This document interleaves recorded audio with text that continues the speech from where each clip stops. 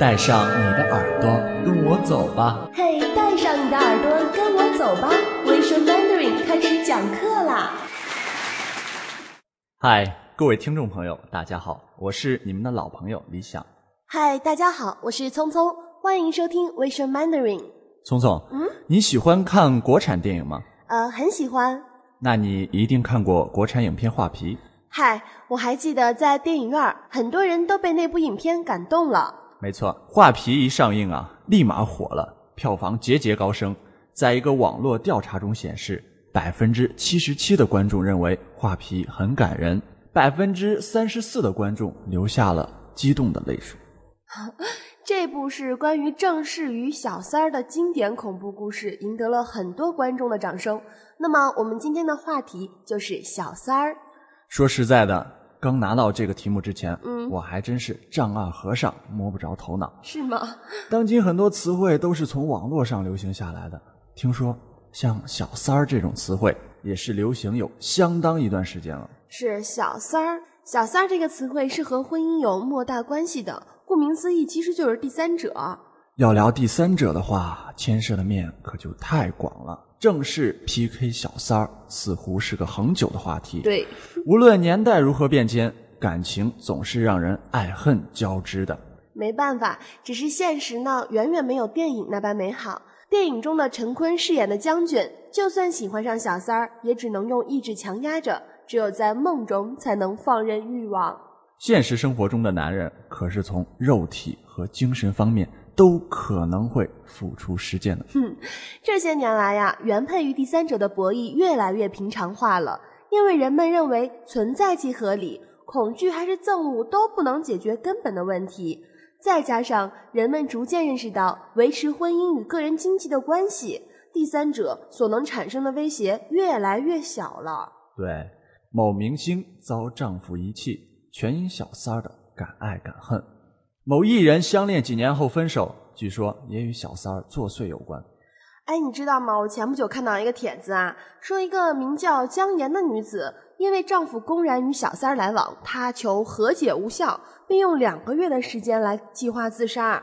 2个月？对呀，心路历程通过个人博客公布于亿万的网民面前，于是一场关于小三儿的网络论战越来越激烈了。聪聪，你对这种行为有什么看法？说实话，我觉得作为女人吧，想找到如意郎君的出发点其实没有错，你觉得呢？对。但是这种当第三者的方式对社会的危害是不能被人忽视的。但是不是经常有人说爱情是自由的吗？既然是自由的，追求自己喜欢的东西有什么不对？那话不能这么说，男人和女人一旦有了婚姻关系，那就是合法夫妻了。如果再有另外一个人插入二者之间，那么不仅是不道德的，还是违法的。我可不这样认为。其实小三儿这类人在很久以前就已经有历史了。有个被人遗忘的犹太传说，亚当在爱上夏娃以前本来是有妻子的啊。这一开局预示了人类史从某种角度上讲可以说是小三儿的历史。可是这并不意味着所有小三儿都能顺利战胜原配。其实小三儿多半是命途多舛的，但是悲剧才是伟大的呀，所以小三儿们该一起来安慰自己了。聪聪，你听说过三七门事件吗？哎，我知道，你说的就是那个转正小三儿在博客里辱骂丈夫的前妻吧？没错，有句话说得好啊，女人心海底针。估计天下没有几个男人能了解女人的缜密心思。你别这么说嘛，其实女人也是有很多致命弱点的，比如说嫉妒心强、占有欲强、依赖性更强等等。女人还容易走极端，特别是碰到感情方面的事情。其实每一宗关于小三儿的新闻总是能引起一场轩然大波。由于现今大多数关于小三儿的故事讲的都是女小三儿，对于是《爱河》这部小说也将小三儿的话题圈定在男人、女人、女小三儿的三角关系里。其实当稳定的二人世界冒出小三儿，他们3个人3种心态，每个人的日子都过不好。是啊，数学上有三角形稳定性定理，可是这些也不能运用到感情生活中啊。那当然了，不过你说那些能挤进别人生活的小三儿，确实还是有一些吸引男人之处，但他们对于自己修成正果也并没有十足的把握吧？对，一位中年女性从20岁出头就加入到小三儿的阵营。当年她也曾经盼到自己喜欢的男人历经千辛万苦与前妻离婚，但那男人最终却跟一个既比他丑又比他老的小四儿结了婚啊！这个结局也太意外了。看来呀，第三者的敌人有3个：男人、原配还有时间，又要跟原配斗智斗勇，同时还得提防自己变老。你看他们压力别提有多大了。拥有婚外情的男人大多没有考虑过用哪种方式结束3人行。对，如果有可能，他们情愿与2个女人一块儿手牵手一起老去。这个想法真是，在三角关系中跌宕起伏的男人常常应了那句话：情场得意，赌场失意。对于男人们来说，平和安详的家庭生活是全心投入事业的一大保障。那么作家和艺术家除外哈。更让男人提心吊胆的是，原配或者第三者可能随时到单位里咆哮公堂，个人形象、事业发展受到的损毁简直无法估量。打个比方，有婚外情的男人很像在走钢丝，他极力想平衡自己的左边和右边，以为这样就可以走到终点了。事实上，只要他低头一看，立刻就能晕死。自己一直都是命悬一线，付出了再多的智商情商，也保不齐脚下的钢丝会断掉。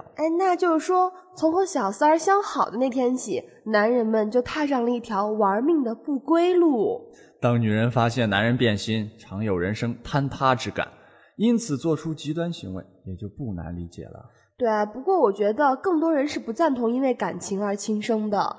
对此啊，男人的观点往往更犀利一些。如果一个女人因为爱情自杀，那么她还可能因为很多原因自杀。我觉得这点你分析特别好。对，很多女人在遭遇小三儿后变成祥林嫂式的怨妇。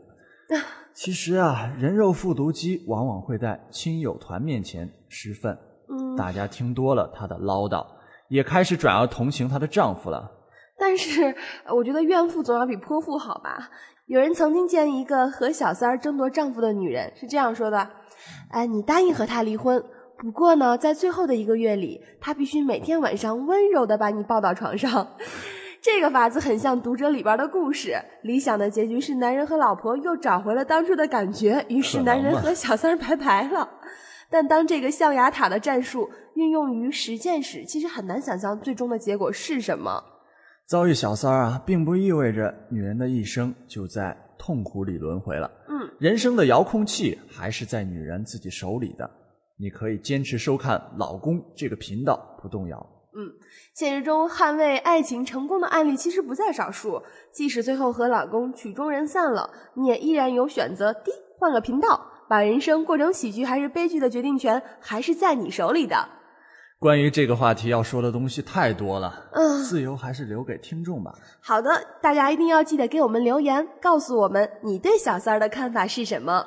要记得经常登录我们的网站 www.visionmandarin.com， 一定会有新发现。好的，那我们下期同一时间再会喽，拜拜。拜拜。